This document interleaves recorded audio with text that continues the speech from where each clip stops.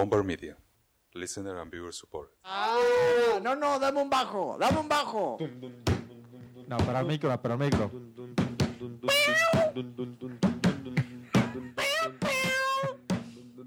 The JP Show.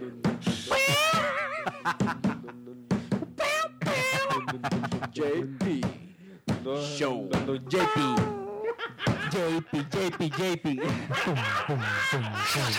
And sit down.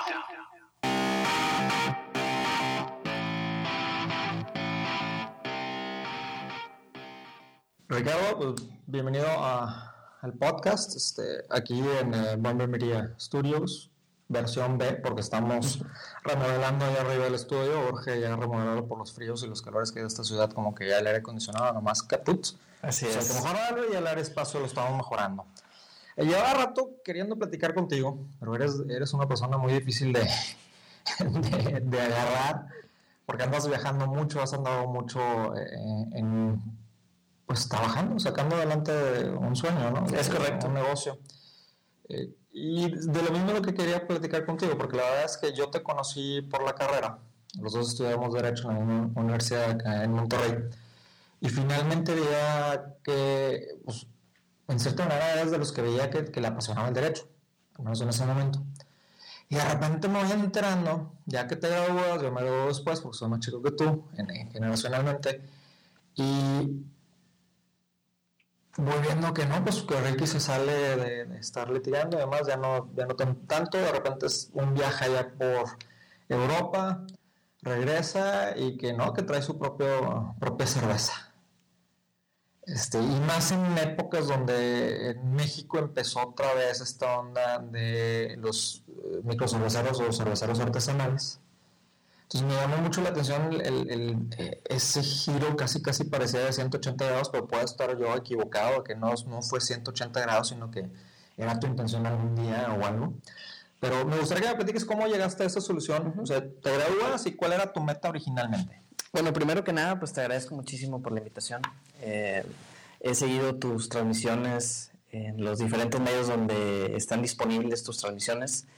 Y se me hace un ejercicio muy interesante, un ejercicio periodístico muy ameno, con todos los invitados que has traído aquí a esta mesa, en donde pues, nos da la oportunidad de poder exponer pues, parte de nuestras vidas, de nuestros éxitos, de nuestros fracasos, de nuestras metas, de nuestros sueños.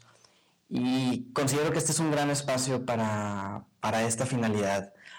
Pues como bien comentas, precisamente deberíamos ser puntuales en decir que nos conocimos en el viaje a la Suprema Corte, si mal no recuerdo fue como en el 2003, sí. Donde tuvimos la oportunidad de conversar con el ministro Cosío, que acababa de entrar a la Corte. Que se acaba de salir del ITAM como director de la carrera. Es correcto.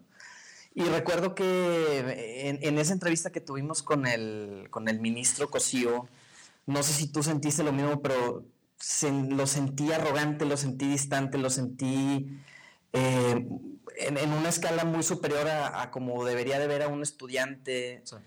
Sí, yo me acuerdo que cuando nos sentamos ahí en la sala plenaria de la Corte, donde nos recibió, y se acerca con nosotros, lo primero fue eso, esa distancia con el estudiante. Ya no sé si es su carácter, algunas personas me han dicho que lo han tratado después, y si es así, pero yo lo quise adjudicar al hecho de que él era del ITAM y nosotros somos del TEC, del ITAM. Entonces dije, maybe puede ser porque pues él quiere su alma mater, ¿sí? O sea, la alma mater en la que él representaba y en la que está involucrado, y pues nosotros venimos acá de Monterrey, siendo del otro tecnológico, y como que hay un poquito de problema, pero ya no te quedabas con esa seguridad de que fuera nada más. Es correcto. Eso, ¿no? De hecho, no sé si recuerdas, una de las preguntas que él nos hizo, una pregunta capciosa o con mucha curva, fue que preguntó cuántos circuitos judiciales había en el país en aquel entonces. No me acuerdo de esa pregunta. Y yo tuve la precaución de ponerle mucha atención al maestro Oscar Barrera, que pues, si nos está escuchando le mando un saludo, que en aquel entonces pues había 29 distritos y en el momento en el que le contestamos, que tuve esa oportunidad de levantar la mano y contestarle, pues como que, no sé, siento que no esperaba que un estudiante le fuera a contestar una pregunta tan técnica de esa naturaleza. Y bueno, pues desde ahí empezó nuestra amistad. Como bien comentas, yo me gradué en el 2005, en diciembre del 2005. Y sí estuve practicando el derecho prácticamente unos 10 años. Yo me especialicé en materia laboral. Mi idea inicial, yo siempre quise tener un negocio, siempre. Tan es así que antes de graduarme yo ya tenía conceptualizado un negocio de venta de videojuegos, que en aquel entonces pues yo estaba muy metido en esa industria, me gustaba mucho dedicarle tiempo a jugar ese tipo de consolas. Entonces hice un plan de negocios para esta aventura, pero finalmente no conseguía de última hora el financiamiento para ese proyecto. Sí.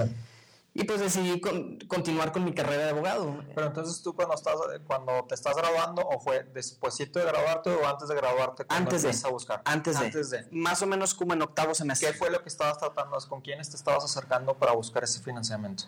Fue con mi papá inicialmente. ¿Y no con alguna otras personas? No.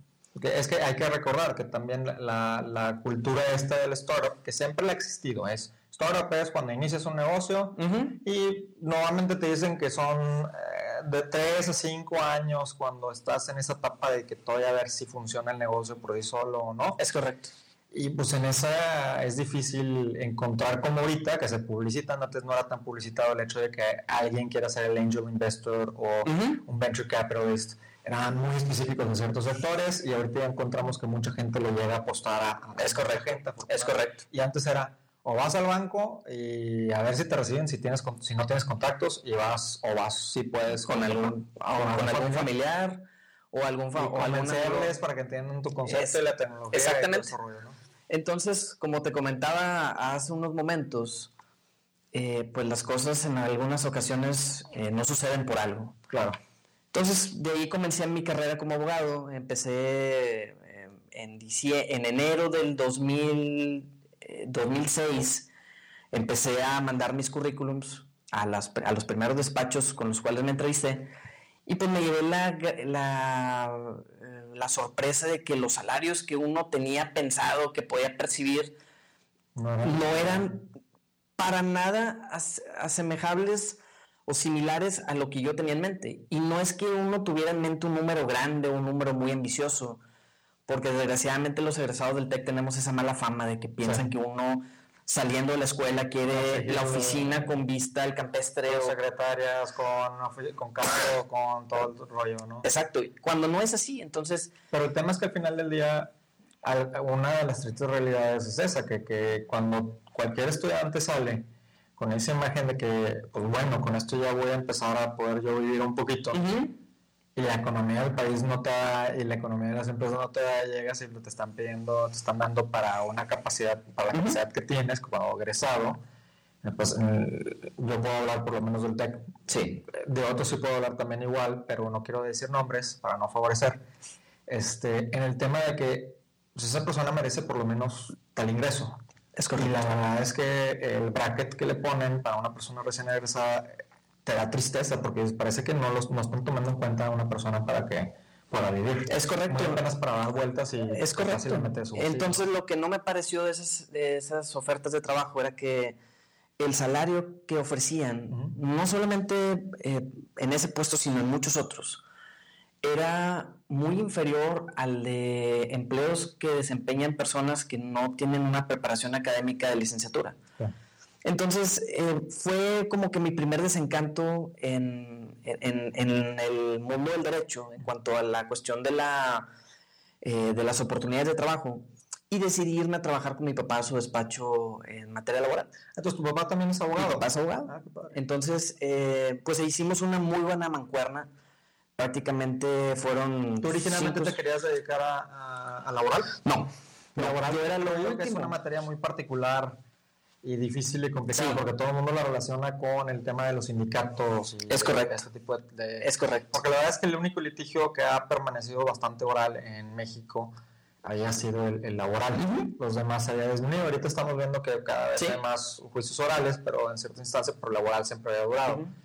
Y pues aquí al menos en las juntas se les llama, ahora los tribunales laborales que van a hacer, se les solía llamar los mercados, ¿no? Porque era pro grito y sí. todo ese rollo. Entonces te vas a hacer laboral. Originalmente, ¿qué era? Como yo, fiscal, amparo. Es correcto. Sí. Ese era lo que yo quería hacer cuando estuve en mis últimos semestres de la carrera.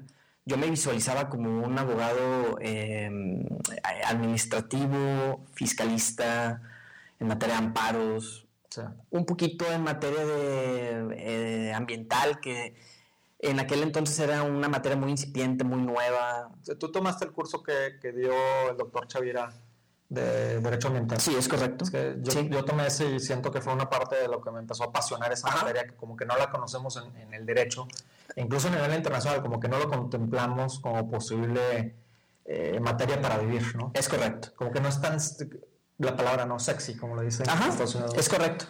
A pesar de que es una materia muy importante que incide directamente en la calidad de vida de los mexicanos, Claro. desgraciadamente no contamos, no sé si me atrevo a decir que hoy en día, pero en aquel entonces no había la suficiente vigilancia de las autoridades en contra de los particulares para emitir sanciones de naturaleza ambiental. Yeah. Entonces, por lo mismo de que no había supervisión, pues las empresas no le daban cumplimiento a las normas que lo rigen. Sí. Entonces, pues era algo muy, ¿cómo decirte? Muy personal de cada empresa decir si cumple o no con esa regulación, porque no tienes un policía, no tenías un policía que te estuviera vigilando, que te estuviera... Que es triste al final del día, que tengamos claro, que tener un policía que nos esté tratando de hacer que cumplamos. Exactamente. Simplemente cuestiones morales y éticas, cuando no deberíamos de por qué tenerlo, ¿no? Exactamente. Entonces, posteriormente tomé algunos cursos de Derecho Ambiental y mi idea era hacer auditorías ambientales internas para vigilar que las empresas cumplieran con las diferentes normativas dependiendo del giro de cada empresa. Sí. Entonces me asocié con una compañera y estuvimos rebotando la idea, estuvimos en pláticas con gente especialista en la materia, pero no tuvimos éxito, precisamente porque el cumplimiento no era espontáneo, o sea... Y normalmente esas materias son como que ya viene la autoridad a sancionarte, a revisarte, y es donde tú propones, ya compras de que, bueno, voy a hacer esto y esto y esto y esto, para que me disminuya la sanción. Y exactamente. es apagar fuegos. Lamentablemente los abogados nos usan mucho para apagar fuegos, y cuando buscamos ser preventivos no nos quieren escuchar. Es correcto. Porque el gasto es inmediato y no ven el beneficio, y luego cuando no pasa nada y si siguieron la instrucción, dices, es que no pasó nada, y dices, bueno, pues es que no pasó nada porque tomaste acciones preventivas. Claro. Y se nos olvida esa es práctica, correcto, ¿no? Posteriormente me empecé a dedicar por completo a la materia laboral. No atendíamos muchos asuntos en la Junta, salvo algunas terminaciones o algunos litigios muy particulares. ¿Qué es lo que veías más, entonces? Eran auditorías internas también en carácter laboral, eran asesorías, las actas de las comisiones mixtas de seguridad e higiene, en mil cosas dentro del mundo laboral, las terminaciones, las contrataciones nuevas, los cálculos de vacaciones. Hacíamos un trabajo de recursos humanos externo. Entre recursos humanos y relaciones laborales es correcto. Outsourceado. Es correcto. Ya. Entonces, así fue como comencé mi carrera laboral como abogado, y posteriormente empecé a notar eso que comentas, de que la asesoría preventiva no tiene mucha popularidad, o no es algo muy socorrido por los empresarios mexicanos. Entonces, en materia laboral, desgraciadamente, se tiene que contar con una estructura laboral para poder defender adecuadamente a un cliente. Sí. Entonces, muchos clientes, después de que los pasábamos a visitar para ofrecerles los servicios de carácter preventivo, pues nos llamaban para que les resolviéramos el problema una vez que ya tenían la demanda encima. Exacto. Sin embargo, como lo acabo de mencionar, si no cuentas con la documentación que la ley te pide, Pues no se puede. pues no se puede. Claro. Es muy difícil. Ya No puedes crear actúas, un documento que nunca existió. actúas meramente como un negociador. Sí.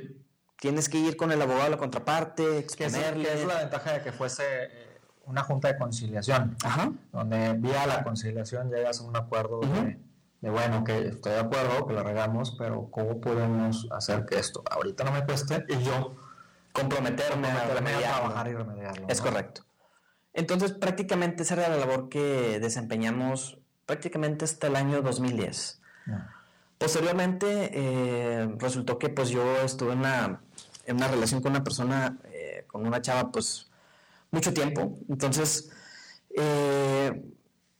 ya pensando un poco a futuro, decir, bueno, tengo el plan de casarme, tener una familia, pues necesito tener un ingreso mayor A lo que estoy en este momento. a lo que estoy en este momento y a lo que quiero aspirar. Porque pues todo el mundo tenemos nuestras metas. Claro. Y pues parte del trabajo que uno debe de hacer es trazar un plan de acción para llegar a esas metas. Sí. Entonces le pregunté y le dije, bueno, ayúdame a encontrar una idea para poner un negocio. ¿A quién le preguntaste?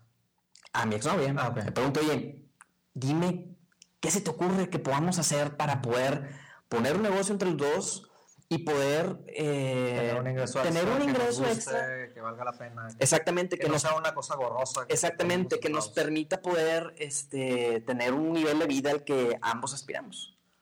Entonces se me ocurrió la brillante idea de poner un negocio de cosméticos. Entonces dije, bueno, ¿qué tengo que ver yo con los cosméticos?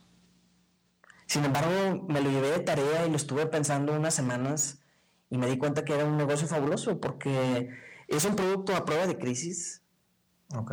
Es un producto que incluso en las crisis se consume más por una cuestión de autoestima. Es algo que estaba leyendo hace poco, pero nomás alcancé a leer esos comentarios de algunas personas que decían que por eso tenía tanto éxito lo de cosméticos. Que por cuestión de autoestima, hasta en el peor momento, Es correcto. Saca dinero para... Es correcto. Segundo, es un producto de consumo repetitivo que se consume todos los días. Y tercero, es un producto que tiene un margen de utilidad enorme. ¿Como cuánto nomás como duda para que nos... Pues mira, había algunos artículos que tenían un 50% hasta llegar a un 300% en determinadas líneas. Sí, wow. Entonces, ahí empecé a analizar esa viabilidad de ese proyecto y decidimos contactar a unas empresas en Estados Unidos y en China para que nos fabricaran una marca propia. Sí. Entonces, lo que nosotros ahorramos desde el 2006 al 2008 más o menos, todo eso lo invertimos en ese proyecto de los cosméticos. Ok. Y ahí fue donde me di mi primer encontronazo, como se dice, con el mundo de las aduanas. Ahí me di cuenta... porque quieras o no, la palabra va a sonar más grave de lo que es, pero sí tiene un cierto grado. Las agencias aduanales, pues son de una u otra manera, es una mafia. Y la parte del SAT aduanal también es un arte de complicación, también medio mafia. O sea, no que sean mafia, pero es esa palabra que es muy complejo. Es muy cerrado. Es muy complejo. Y para entrar es complejísimo. Ajá, entonces... Y mucha paciencia. Pues tuvimos una clase de Derecho Aduanero en la escuela. Sí. No a la profundidad que uno hubiera deseado. Me hubiera gustado haber llevado unas 3 o 4 clases de Derecho Aduanero. Pues materias. Que al menos el TEC no nos dirigía hacia esa zona, ¿no? Exactamente. Entonces pues maestría tomé aduanero y me di cuenta que era otro mundo. Entonces, pues uno como emprendedor que destinas todos tus ahorros a un proyecto, lo quieras sacar porque pues yo tenía la idea de que pues ibas y te presentabas a la aduana con tu mercancía, te ibas por el carril de declarar y pagabas tus impuestos y listo. Entonces hice eso y me di cuenta que no era así. ¿Por qué? Me dijeron que pues obviamente tenía que tener un pedimento aduanal, que tenía que tener una patente aduanal, que tenía que hacer todo un cumplimiento de normas oficiales mexicanas de ese producto en particular. Y me metí en un problema porque en ese momento pues me iban a decomisar todos mis ahorros. Sí. Todos mis ahorros los iba a perder.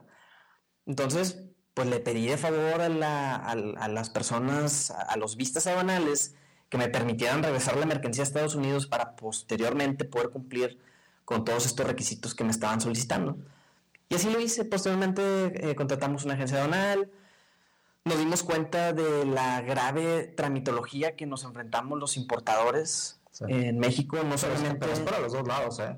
Es increíble que hay una tramititis en este país y en Latinoamérica en general, en la cuestión de quieres exportar y quieres importar como quiera. O sea, aunque es incentivar a que el producto mexicano o latinoamericano salga a otros países, a otros continentes, y como quiera me exigen un chorro, a pesar de que ya tienen las normas básicas y ya cumples con el país y demás. Y para entrar quieres también generar empleos, pagar impuestos, hacerlo por el bien, y como quiera te hacen la vida muy engorrosa. Es correcto. Entonces nos enfrentamos con la gran pesadilla que enfrentamos casi todos los importadores, que es las normas de etiquetado. En ese caso en particular fueron una pesadilla porque hay un hay un consejo internacional sobre cosmetología, Ajá. que son los que determinan qué ingredientes trae cada producto. Entonces, por ejemplo, un labial trae aproximadamente 30 ingredientes. Okay. 30 ingredientes con un nombre químico, técnico muy difícil, Sí. el cual lo tenías que traducir al español, Ya. ponerlo en la etiqueta para posteriormente hacer la importación. Entonces, pues ya te imaginarás. Que bueno, eso también lo vemos en la cuestión de los alimentos y demás, de que hay que traducirlo, pero es un rollo porque cada uno Sí. de los productos, si ya viene una embotellada, pues bueno, hay que hacer una etiqueta y Es toda la correcto. gente colocando en cada uno y que no te vaya a faltar en uno, porque si no, Es correcto.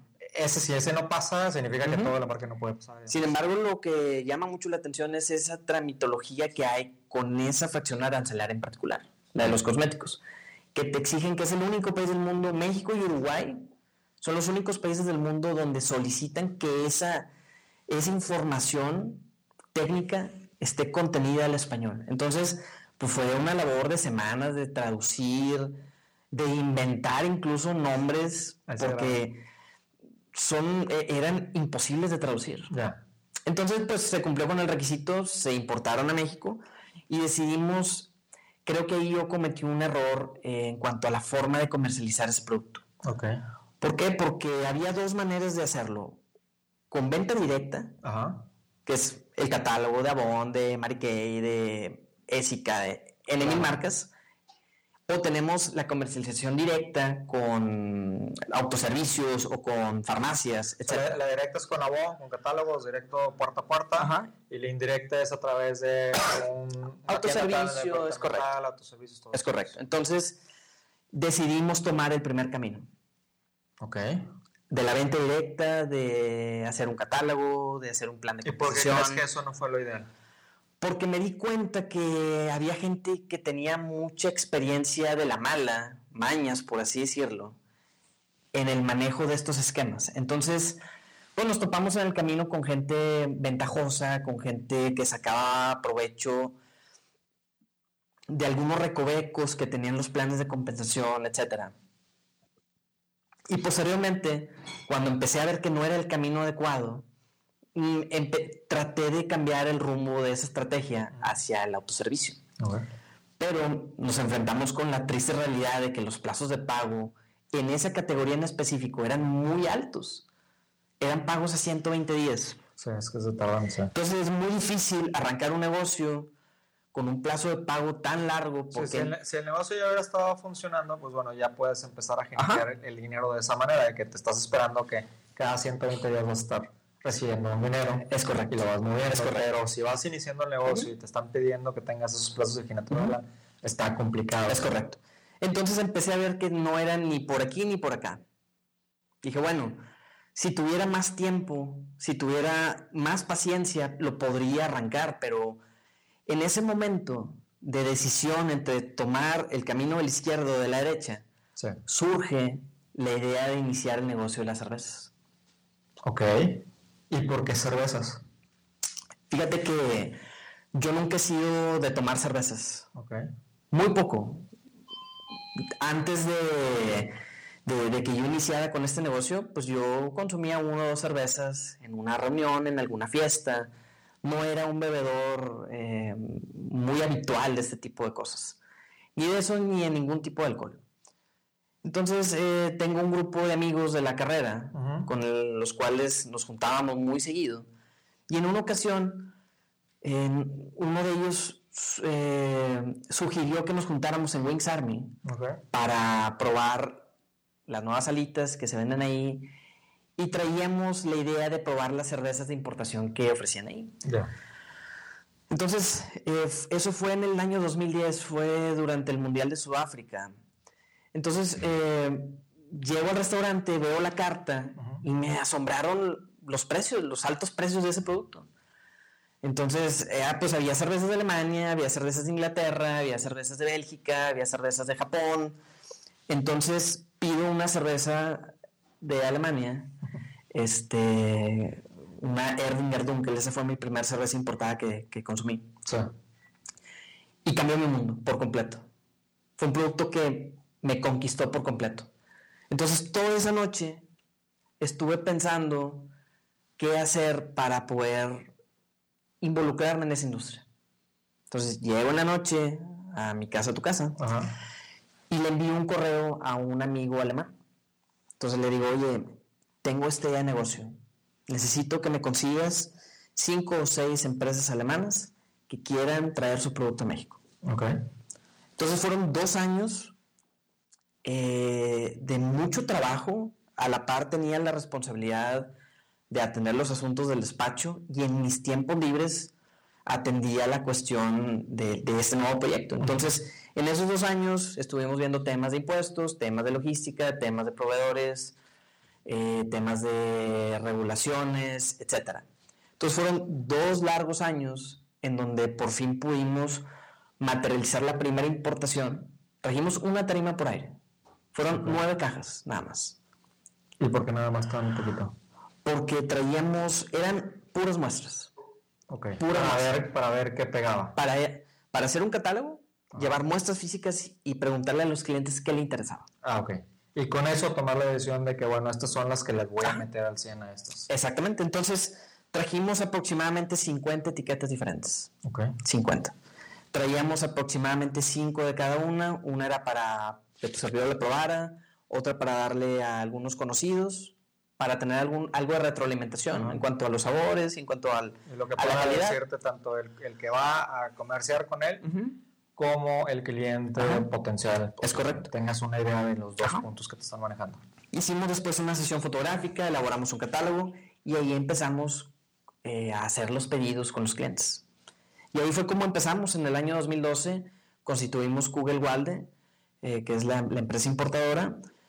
Mucha gente me pregunta, bueno, ¿y por qué le pusiste así tan raro y es tan difícil de escribir? Y bueno, todo tiene su porqué. Y sucede que cuando creamos la empresa importadora de los cosméticos, tuvimos que presentar aproximadamente 5 o 6 avisos a relaciones exteriores para que nos permitieran el uso de una razón social. Sí. Entonces, como ya teníamos que presentar los documentos de las altas con los clientes grandes, pues tuve que seleccionar un nombre que yo tuviera la certeza de que no estuviera seleccionado. Entonces, casi el juego que hicieron los de la nieve de Haring-Boss, que muy poca gente, o bueno, hay mucha gente que ignora el hecho de que pues Haring-Boss no significa absolutamente nada, es una nieve totalmente mexicana, es americana totalmente, y Haring-Boss lo pusieron porque suena europeo. Es correcto. Y nunca iban a tener complicación para ese nombre. Entonces, Kugel Walde es una región natural que está en el estado de Baden-Württemberg. Está aproximadamente a unos 200 kilómetros al sur de Albstadt. Entonces, es prácticamente el Chipinque de los alemanes, más o menos. Entonces, ahí así se denominó la compañía, y ahí empezamos el proceso de importación y posteriormente comercialización de los productos. ¿Y cuáles de golpe te terminaron diciendo, sabes que quiero estas 5, me gustaría esta, o te dijeron una en particular? Fíjate que fue algo muy curioso porque... ¿O tuviste que tú vilmente te dijeron tantas que dijiste, sabes qué, es que ya tengo que tomar la decisión y limitarla nomás a 5 o 3? Fíjate que mi papá siempre me ha impulsado a aventarme con todo. Siempre. Me dice, planea las cosas y aviéntate con todo. Entonces, esos 2 años me sirvieron de planeación. Es la idea de que go big or go home. Exactamente. And if you're gonna fail big, ¿no? Exactamente. Entonces, el primer cliente importante que conseguimos fue Walmart, la sucursal de Gómez Morín, porque en aquel entonces tenían la facultad, el gerente tenía la facultad de meter sus propios productos, de poder hacer compras locales. Entonces, nos compraron todo el catálogo en esa tienda en particular. Y posteriormente concretamos una cita en Soriana, y pues en Soriana ya les comentamos que teníamos todo el portafolio disponible y decidieron adquirir las 43 o 44 cervezas que teníamos en catálogo para catalogarlas, valga la redundancia, en las que eran 110 o 112 tiendas de Soriana en todo el país. Entonces, pues yo esperaba llegar a Soriana y levantar un pedido de 1 o 2 tarimas. Para mí eso era suficiente porque me iba a servir de ensayo. Pues darme a conocer, presentar mis productos, ensayar las rutas comerciales, ensayar la cuestión de los fletes marítimos. Sin embargo, la sorpresa fue que fueron prácticamente 5 contenedores. Que ahí es parte parte importante de que la gente se tiene que dar cuenta que en efecto el timing es muy importante, la suerte es muy importante. O sea, sí, estoy de acuerdo que todo el trabajo, pero pudiste haber tenido un gran trabajo detrás, una gran planeación.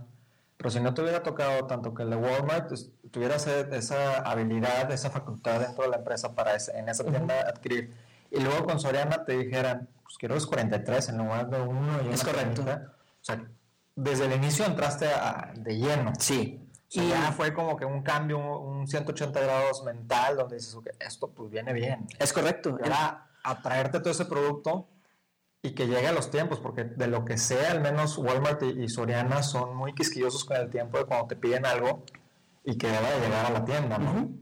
Entonces, fíjate, yo no me considero una persona ni brillante ni muy inteligente, pero me considero suertudo. Uh-huh. Entonces yo estoy muy agradecido con Dios de que me haya puesto en ese momento en particular con ese proyecto para poderlo llevar a cabo. Y bueno, pues así comenzamos. Sí. Levantamos los pedidos, posteriormente fuimos a Alemania a platicar con los proveedores, nos entrevistamos con cada uno de los dueños y fue un viaje espectacular porque pues empezamos a tomar cerveza desde las 10 de la mañana, 10, y luego en la comida y luego en la cena, pues prácticamente toda una semana. Entonces pues nos tocó conocer una parte muy bonita de Alemania, la Alemania no turística, lo que es Albstadt, lo que es Rosenfeld, lo que es Nagold. ¿Y en ese tiempo te estabas trayendo nada más pura cerveza alemana? Eso fue como iniciamos. Iniciamos con pura cerveza alemana. ¿Cómo es que haces el salto de repente? Porque ahorita hay una que traes muy famosa, que es británica. Uh-huh. O sea, estabas con ella. Luego, ¿ves una necesidad de cambio o por qué es que cambiaste a otra cerveza? ¿O querías tú traer más, una diversidad mayor? Era eso último que comentas. Era engrandecer el catálogo con variedad, porque el negocio de la cerveza artesanal es de variedad. Uh-huh. Me han dicho, bueno, ¿y por qué no la apuestas y te traes 2 contenedores de una sola etiqueta? Y bueno, ese no es el negocio. El negocio es que cuando tú vayas a un autoservicio pruebes una cerveza, una bitter, y luego pruebes una ESB, y luego pruebes una stout, y luego pruebes una strong. Entonces, ahí es donde está el negocio de la comercialización de la cerveza. Entonces los clientes nos pedían variedad. Oye, ¿qué más traes? ¿De qué otros países importas? Y ahí es donde volteamos al Reino Unido. Porque al menos con el Reino Unido has tenido una muy buena relación. Uh-huh. Grado que incluso aquí en la Embajada Mexicana te han invitado varias veces a los eventos que tienen ahí y a presentar la cerveza y a comercializar, claro, por el interés personal tanto de que ellos están ayudando a comercializar el producto nacional de ellos, pero también quieras o no te han agarrado un cariño por el trato que han tenido contigo. Claro. Y porque pues, Spitfire en México y algunos otros de ellos mismos pues están teniendo algo de éxito. Uh-huh. Que yo creo que mucha gente capaz y pensaría que no hubieran tenido tanto éxito porque pues México también es una potencia en sus propias cervezas. Claro.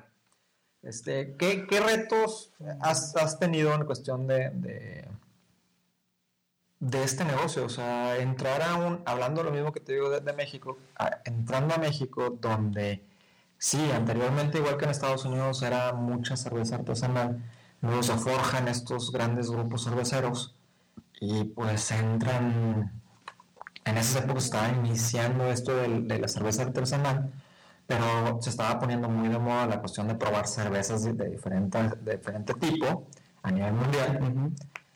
Y de repente tú traes también, pues traigo más cervezas, más marcas que compitan contra estas grandes cerveceras. Claro. Fíjate que la idea inicialmente no era competir directamente contra las grandes cerveceras. ¿Por qué? Porque nunca íbamos a tener la gran penetración que ellos tienen, ni la logística, ni los contactos en tantos miles de puntos de venta que hay en todo el país. Entonces nosotros nos decidimos enfocar en un nicho, en el nicho de la cerveza especialidad, enfocarnos en la gente que le gusta probar cosas diferentes, en la gente que tiene el presupuesto también. Sí, porque para comprar una cerveza. No es una cerveza barata. Ni muy cara ni muy barata, uh-huh. Pero es costosa como que. Es correcto. Entonces, siempre nosotros hemos sabido de los grandes obstáculos que los importadores hemos enfrentado en la comercialización de este producto en todo el país. El primero de ellos, pues, te lo encuentras en la aduana. Sí. Que es todo el producto que me vas a traer a importar, me lo tienes que traer etiquetado. Entonces, eso significa que tienes que invertir para cumplir con este requisito en origen. Entonces, imagínate, en Alemania pues tuvimos que pagar en euros. Sí. En Inglaterra en libras esterlinas. Entonces, es un tema que hemos tratado con la gente de la Unidad de Comercio e Inversión del Reino Unido, porque pues ellos están muy interesados en que los productos británicos tengan éxito en México. Nomás aquí, como cortando un poquito, antes de seguir eso, no existe pues existen estos lugares fiscales donde son como las aduanas. El recinto fiscal. El recinto fiscal no permiten etiquetarlos ahí. No fíjate esa accesibilidad. Para la fracción arancelaria de la cerveza no, y te voy a platicar por qué. Porque la norma que nos rige, que es la NOM 142 de la Secretaría de Salud de 1995, posteriormente evolucionó a la del 2015, pero conserva la misma esencia del 95. Entonces, esa norma mexicana establece que los diferentes parámetros que se tienen que cumplir, tanto sanitarios como de información comercial, como de procesos de elaboración de todos los productos que contengan alcohol y que sean ingeribles. Entonces, en esa regulación establece que el importador puede dar cumplimiento a las disposiciones de esa norma oficial en territorio nacional. Entonces, la norma es muy clara, muy, muy clara. Eso ampara a importadores de brandy, importadores de coñac, importadores de whisky, importadores de cerveza. Sin embargo, muy astutamente, tanto Grupo Modelo como Cervecería Bocadillo cabildearon ante la COFEPRIS que esa regulación estuviera limitada a los importadores de cerveza. ¿Por qué? Porque ellos argumentaban que por cuestiones de salud se podía alterar el producto y ocasionar daños a la salud, pero lo he estado pensando durante mucho tiempo y no veo de qué manera no veo de qué maneras por un etiquetado se le pueda causar un daño a un consumidor.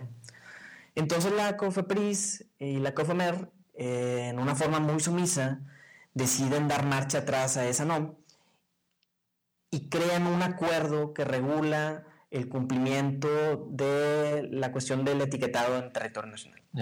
Entonces, como comentas, cualquier otro producto de cualquier otro giro, con excepción de la cerveza, puede dar cumplimiento a esas normas en territorio nacional, excepto la cerveza. Entonces ese es un gran obstáculo que nos han puesto a todos. Tú has platicado este dilema con la Oficina de Comercio Exterior de Inglaterra para tratar este tema, ¿y tú crees que haya alguna solución o vas a tener que seguir trabajando por un rato? No se le ve que vaya a haber una solución a este tema. Tuvimos una reunión con la gente de la embajada en el año 2015, fue en el 2016. Y en el 2016 fue cuando se dio el Brexit. Entonces estábamos platicando para que la Comunidad Económica Europea hiciera esta propuesta como bloque comercial para poner un poquito de presión al país para que relajara. De otra manera podría funcionar, pero ahora como se va a salir, es correcto, va a ser más complicado. Capaz si siguen hasta la fecha manejando cervezas de diferentes países. Así es. Entonces sí te podría funcionar para alguna de las cervezas que puedas traer a importar, pero al menos de las británicas, pues esas no entrarían de... Sí, el problema era que como bloque pues pueden hacer un poquito más de fuerza en contra del gobierno mexicano, porque no solamente tenemos ese impedimento en México, tenemos el impedimento de los contratos de exclusividad, que si bien... Que eso ya se han estado, de lo que he estado viendo, se han estado como que acabando un poquito más, y al menos no tanto por gobierno, sino por los mismos comerciantes. Como se han puesto muchos ciertos restaurantes, no todos los niveles, como que ciertos restaurantes ven que la clientela quiere diversidad, ya no te aceptan que todos sean de cierto grupo de cerveza o de cierta marca de licores. Dicen, no, o sea, si tú me lo vendes mejor, voy a mover más tu producto. Si me entregas más rápido, muevo más tu producto. Pero si el cliente quiere esta cerveza alemana o quiere esta cerveza americana o canadiense o uruguaya, y siempre están viniendo y lo pagan, no voy a meter nomás a... Fíjate que aquí la cuestión es que estas compañías son muy astutas. Entonces encontraron la forma de darles la vuelta a esa derogación de esos contratos de exclusividad. Porque se llegó al acuerdo con la Comisión de Competencia Económica de terminar con esos contratos y darle entrada a la cerveza artesanal. Porque hubo una demanda que interpuso Miller Ajá. en contra del monopolio de la cerveza, tanto de Corona como de Tecate. Sin embargo, pues como sabes, Anheuser-Busch compró a Miller, Sí. y pues esa demanda Pues, se sobreseyó. sí, Entonces quedó sin materia. Entonces lo que ellos hacen es, te dicen, bueno, mira, tú puedes meter la cerveza que tú quieras, pero si tú a mí me consumes 200 cajas en un mes, te voy a dar un premio. Te voy a apoyar con un préstamo, te voy a apoyar con mobiliario, te voy a apoyar con equipo, con X cosa. Ya. Entonces el propio restaurantero lo que hace es inhibe el consumo de cerveza artesanal Ya. para Trata de favorecer, promover y para pone promover esas marcas. ¿Cómo se llama? Alitas con una de Milero Ujú. para que traten de consumir más ese Es correcto. y poder Y ganar tener un esos- beneficio detrás de escena. pero a la vez ofreciéndote lo demás, pero ellos empujan más el otro producto porque ellos van a Es correcto. ofrecer. Ya. Así es. Ok, ya te entendí. Entonces no solamente tenemos ese otro obstáculo, tenemos el obstáculo de los impuestos. Ujú. En cualquier parte del mundo, los impuestos se calculan por litro. Sí. Independientemente de si tu cerveza cueste $1 o cueste 10, tú vas a pagar una tasa fija por cada litro que produzcas, importes, distribuyes o vendas. Ok. Sin embargo, el problema es que en México el impuesto es ad valorem. Es decir, El impuesto se calcula sobre el precio de venta de la importación y del precio de venta al público, al consumidor. es como el IVA que se va trasladando el mismo y Ujú. hasta el final acumulado terminas. Pero, por ejemplo, por un litro de cerveza Tecate, vamos a poner un número, ellos pagan 3 pesos. Nuestra cerveza es 6 veces o 7 veces más cara. Ujú. Entonces pagamos 7 veces más impuestos que ese mismo producto. Sí, porque es por el valor, no por el litro. Es correcto. Sí. Entonces, en Inglaterra se paran de pestañas cuando oyen esto. Dicen, no es posible. ¿Cómo es posible que en México ¿Y es solo para la cuestión de la cerveza o también para algún otro licor? todos los productos que estén grabados con el impuesto especial de producción y servicios, el IEPS, Ya, funcionan bajo la misma mecánica? ya, ok. Entonces es un detalle bastante conflictivo. Es muy difícil, entonces por eso no les podemos dar mucha batalla con cerveza importada a las cervezas domésticas, porque los propios impuestos o el propio marco regulatorio lo impide. Ya. Y eso le pasa mucho a las cervecerías artesanales. Bueno, la cervecería artesanal tiene todavía otro rollo, que es el hecho desde que no tienes el empuje tan grande como una grande, valga la redundancia, el apoyo de una empezota. Entonces estás empezando de la nada, que es donde quería pasar ahorita al tema de que, bueno, es que no solo también eres importador de cervezas extranjeras, de europeas en este caso, sino también tú ya estás entrándole al mundo de tu propia cerveza. Así es. Si no me equivoco, SpyBeer. Pero si no me equivoco, como quiera, tú ya habías tenido relaciones con esta comunidad que has estado haciendo en México, de la Asociación de Microcerveceros y demás. Sí. Donde se han estado juntando de una manera inteligente en lugar de pelear contra ellos mismos, pues todos en volumen compran el hops o compran ciertos productos para que se vuelva más Más económico. Así porque es. si no compras en volumen, te va a salir carísimo, vas a querer vender una cerveza para que le saques el costo, va a ser carísimo incluso para el cliente y va a ser un major deterrent para cualquier cliente que quiera comprar, por más que le guste. Pues si va a pagar 150 por cerveza, pues va a quedar con las ganas de mejor por otra. Así es. ¿Por qué decides de repente lanzarte a SpyBeer? Porque vimos que había ese gran obstáculo de comercializar las cervezas importadas en el centro de consumo. Ok. Entonces, la única manera de poder entrar al centro de consumo es que haya una gran apertura de alguna franquicia o de algún restaurante o de algún bar. Sí. Que eventualmente lo logramos hacer con Wings Army, que ese fue el primer cliente que visitamos en el 2012.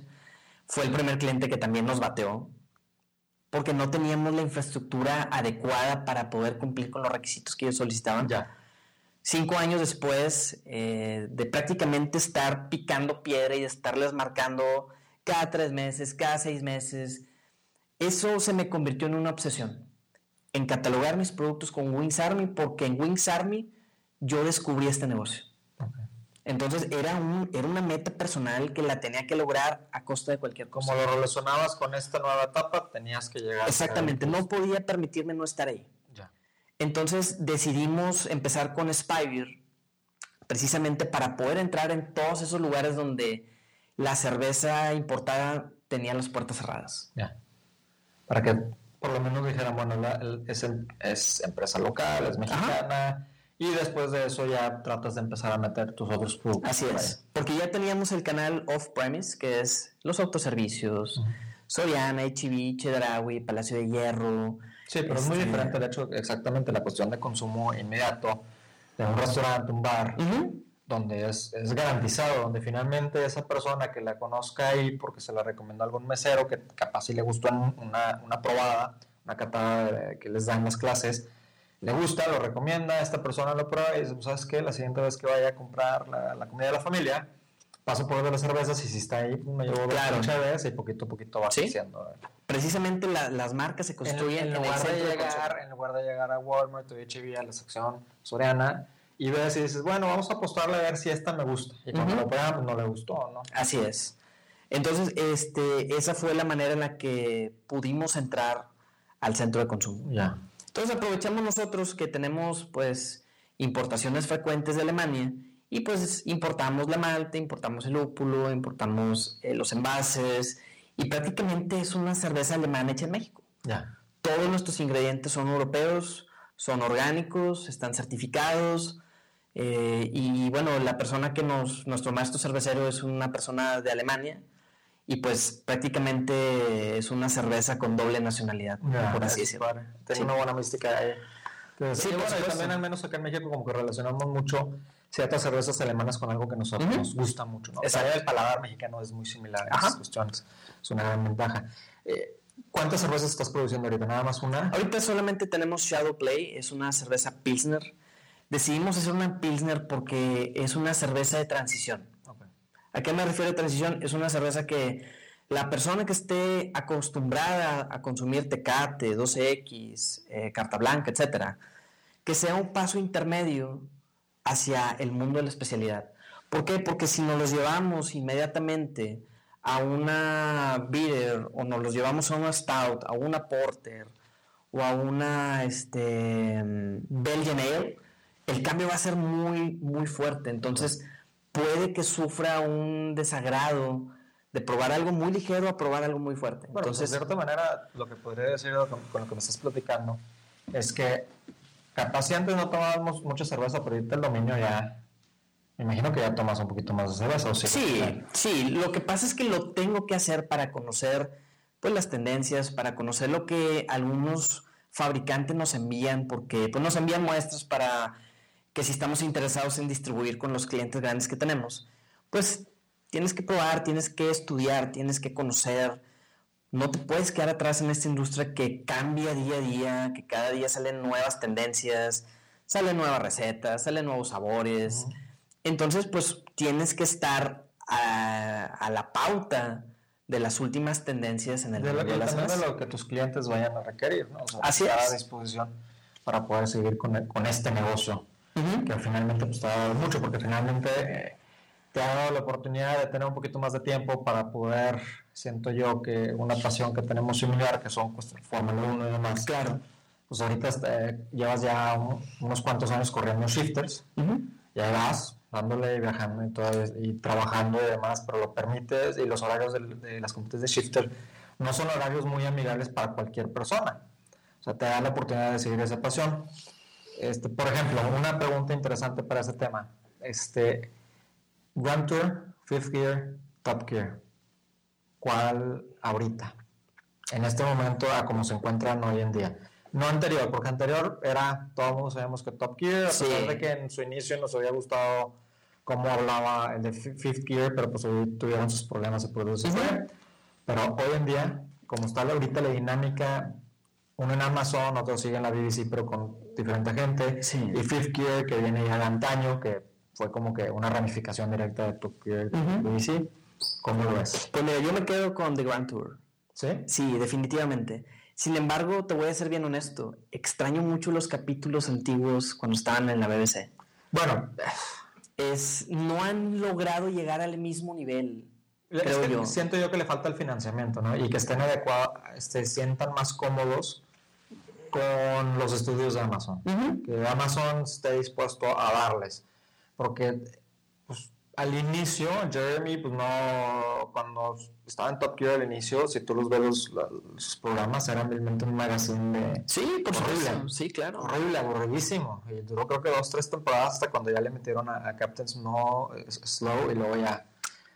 Pero, y se empezó poco a poco que agarraron una dinámica, ya llegaron a eso. Se dieron cuenta que en efecto pues no era de carros, era más bien estas dinámicas de que me voy a África y tenemos que cruzar de un lado al otro. Es correcto. La Argentina, Sí. que Australia, y con este tipo de carro que ¿cuándo demonios vas a comprar o hacer eso, no? Claro. Yo siento que en los últimos capítulos o en la primera temporada veo muy forzados algunas escenas o algunas... Como tratando de probar que no necesitaban a la Exactamente. A pesar de que conservan al mismo productor que es Andy Willman, siento que falta algo, falta esa calidez que daba el respaldo de una gran televisora como lo es la BBC, que me imagino es de las más importantes del mundo. Sí.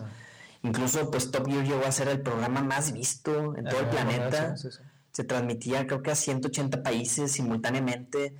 Entonces creo yo que al haberse ido a Amazon no fue la mejor decisión del mundo. ¿Por qué? Porque, por ejemplo... Pero es que ¿cuál otra se iban? O sea, ¿cuál otra los iba a recoger? Netflix tuvieron ofertas de Netflix de tener una mayor dispersión de su contenido a través de la plataforma de Netflix. Uh-huh. Y sin embargo creo yo que lo hicieron por una cuestión monetaria con Amazon. Ya. Yo he querido ver los programas en mi televisión, en mi Smart TV, y no puedo descargar la aplicación de Amazon. Yo tengo en el Apple TV ya lo pusieron a Amazon, el Amazon Prime, uh-huh. Pero te restringen a ciertos capítulos. O sea, sí está problemático ahorita todavía. Entonces, pues los tengo que ver en YouTube o los tengo que ver en alguna otra aplicación para poder seguir en contacto con ese tipo de programas, pues no sé si llamarlo comedia, pero... Sí, es muy peculiar. Con ese programa que es entre documental y comedia y que tiene acción y que tiene muchas cosas, pero yo soy muy, muy fanático de ellos, de los tres. Ya, entonces te quedas con Grand Tour. Ahorita sí, definitivamente. Apostando a que va a salir algo más. Ajá, definitivamente. Pero, Top Gear nuevo no me gusta. ¿No te gusta Top Gear? No sé, tampoco. No me gusta tampoco. También lo siento muy forzado, siento... No te gustó ni uno de los nuevos, o sea, ya sacaron a Chris, afortunadamente, que no tenía nada que estar haciendo ahí en Top Gear. Es un excelente locutor de radio, súper conocido y demás en Gran Bretaña, pero no en el resto del mundo. ¿No te gustó la química que hace Matt LeBlanc?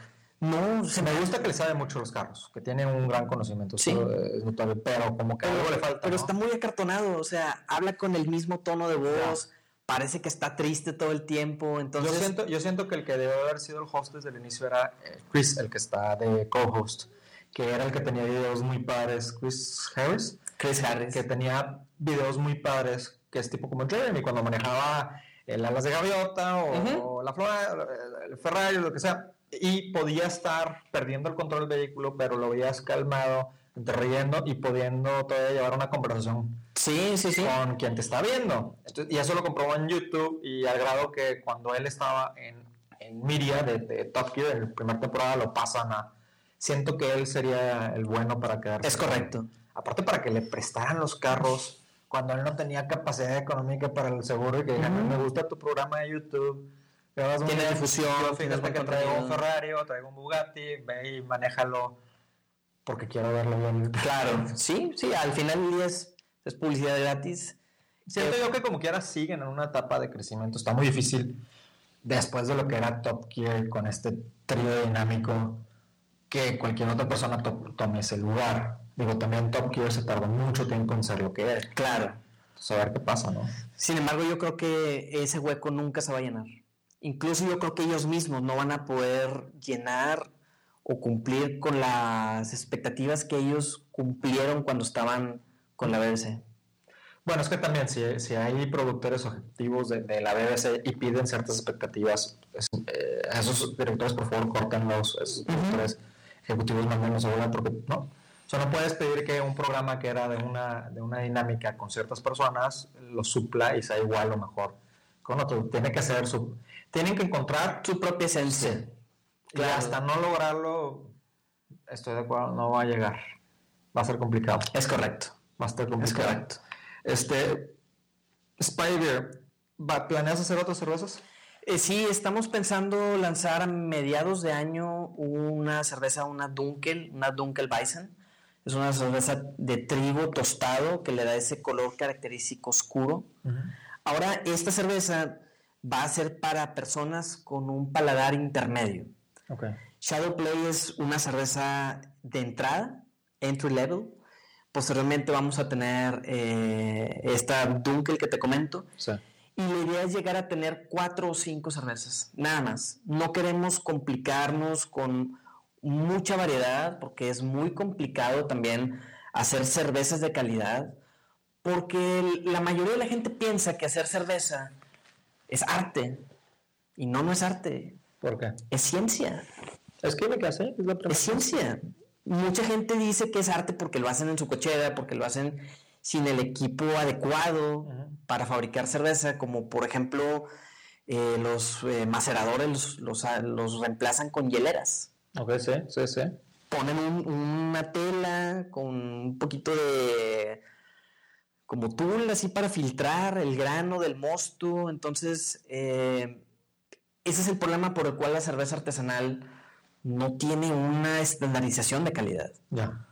Porque lo siguen haciendo como arte, pero en el momento que lo empiecen a tomar como ciencia, que vean... Es que de hecho el artesanal es por ello que tiene un nivel de alcohol mayor que aquellas cervezas que se hacen con un proceso bien definido, porque todavía no pasan por todas las etapas y se queda la mayor cantidad de alcohol y demás. Entonces ves que con 2 o 3 cervezas artesanales pues también así. Fíjate, hay un gran problema en el mundo de la cerveza, que la gente piensa que tomar cerveza engorda, y no es así. La cerveza que te engorda es la cerveza comercial, y te voy a decir por qué. Porque la cerveza, según la ley de la pureza alemana, que fue la primera regulación alimentaria del mundo, de 1516, establece, porque sigue vigente, que los únicos ingredientes que tú puedes emplear para fabricar un producto que se llame cerveza tiene que ser agua, malta, trigo, cebada, agua y lúpulo. Nada más. No puedes... O sea que si yo le meto el chocolate, que si yo le meto el cinnamon, que si le meto cualquier cosa para darle un sabor diferente. Por ley no es cerveza. Okay. Ese fue el problema que tuvieron en el Mundial del 2006. A ver, ¿por qué? Que Budweiser llega patrocinando la Copa del Mundo en un trato multianual con la FIFA. Llega esa cerveza a venderse en los estadios de Alemania, pero por ley esa cerveza no podía llamarse cerveza. Okay. ¿Por qué? Porque en lugar de emplear malta y granos de especialidad, emplean otro tipo de granos que son ricos en carbohidratos, como lo es el sorgo, el maíz. Entonces, eso es lo que genera el aporte calórico a la cerveza. Entonces, una cerveza de especialidad no cuenta con esos granos. Cuenta con maltas de 2 hileras, de 6 hileras, cuenta con diferentes grados de tostado, que es lo que le da el sabor, el color a la cerveza. No es que traiga chocolate una cerveza. Si tú lees una etiqueta, por ejemplo, una de nosotros que es la Double Stout, no trae chocolate. La malta se tuesta a tal grado que tu paladar piensa que es chocolate, pero no trae chocolate. Para eso es el master, ¿cómo se llama? El cervecero. El maestro cervecero. Sin embargo, ha habido una corriente en la industria americana que sí le han incorporado muchos ingredientes adicionales a la cerveza. Digo, la verdad es que sí pruebas bastante. Hay unas que te saben a naranja, o otras a fresa, o strawberry, y sí te llama, sabe rico y demás, pero eso es un dato muy interesante porque como que se nos va por ahí, ¿no? Ajá, entonces mucha gente piensa que la cerveza engorda, pero no es así. La cerveza mala es la que te engorda. Y obviamente el exceso. Es lo que te voy a decir, porque quieras o no, todo llega a engordar. Exactamente. El exceso, y exactamente, eso es lo que viene determinando el aporte calórico que te pueda proporcionar una cerveza. De retos, en estos últimos años, ¿cuáles fueron así los mayores retos que has experimentado como pues, empresario que lo eres en esta nueva dinámica? Retos a futuro. Retos que has tenido, así fuertes que recuerdas todavía y que digas qué bueno que, o sea, lo tenía ahí enfrente y eso me pudo bloqueado, pero le seguí. Le sacamos la vuelta. Pues los problemas de logística, esos son pan de todos los días. Pues son entregas en los centros de distribución de los clientes que tienen requisitos muy particulares, que tienen unos procesos muy tardados. Es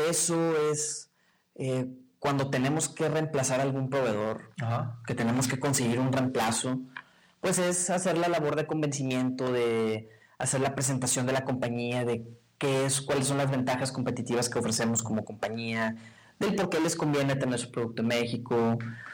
Eso y la cuestión de la seguridad también ha sido una cuestión muy álgida para nosotros, porque hemos tenido riesgos latentes de robos de unidades de contenedores que vienen de los puertos. Entonces, en alguna ocasión sí tuvimos un incidente muy grave con ese tipo de cosas y afortunadamente pues lo logramos sacar avante. Sí. Qué bueno. ¿Y qué sigue para SpyBeer, para tu importadora? Pues mira, la meta que tenemos para el año 2018 es consolidar la marca SpyBeer en más centros de consumo. Ya tenemos presencia en Soriana, ya tenemos presencia en Beer House, ya tenemos presencia en Chedraui. Lo que nos falta es llegar a más mesas, a más restaurantes, para que la marca, pues como te comenté hace un momento, se construya en el centro de consumo, para posteriormente, que cuando lo vean en el autoservicio, pues lo elijan para una comida en particular. Eso, y tuvimos un viaje el año pasado a una misión comercial a Colorado y a Nuevo México. Fuimos de parte del gobierno americano para visitar pues proveedores de cerveza, de licores, y la idea es traer algunas de esas marcas a México este año. Sí. Entonces, todavía estás en etapa de crecimiento. Sí, yo creo que en unos años más todavía estar en crecimiento. Es correcto. Consolidación. Es correcto. Es correcto. Me alegra muchísimo. Gracias. ¿En dónde te pueden contactar, ya sea al negocio, a ti, ya sea una cuenta de Twitter o IG o Facebook o algo que...? Pues mira, las cuentas que tenemos de SpyBeer, tanto en Facebook como en Instagram, es SpyBeer MX. Y para Spitfire, tanto en Facebook como en Instagram, es Spitfire Ale MX. Perfecto. Muy bien. Ricardo, muchas gracias por Gracias. Hasta que se me hizo venir a tu programa. Ya. Afortunadamente, y posteriormente te volvemos a molestar. A ver si Al contrario. con tu presencia No. Para que nos sigas platicando cómo van las cosas. No, va a ser un gusto siempre estar aquí en tu programa. Muchas gracias. Support us on patreon.com, JP Cueva. Find us in Stitcher, iTunes, Google Play, Evox, YouTube, and Twitch. Social media, JP Cueva Twitter and Instagram, the JP Cueva Facebook page, and jpcueva.com and bombbearmedia.com.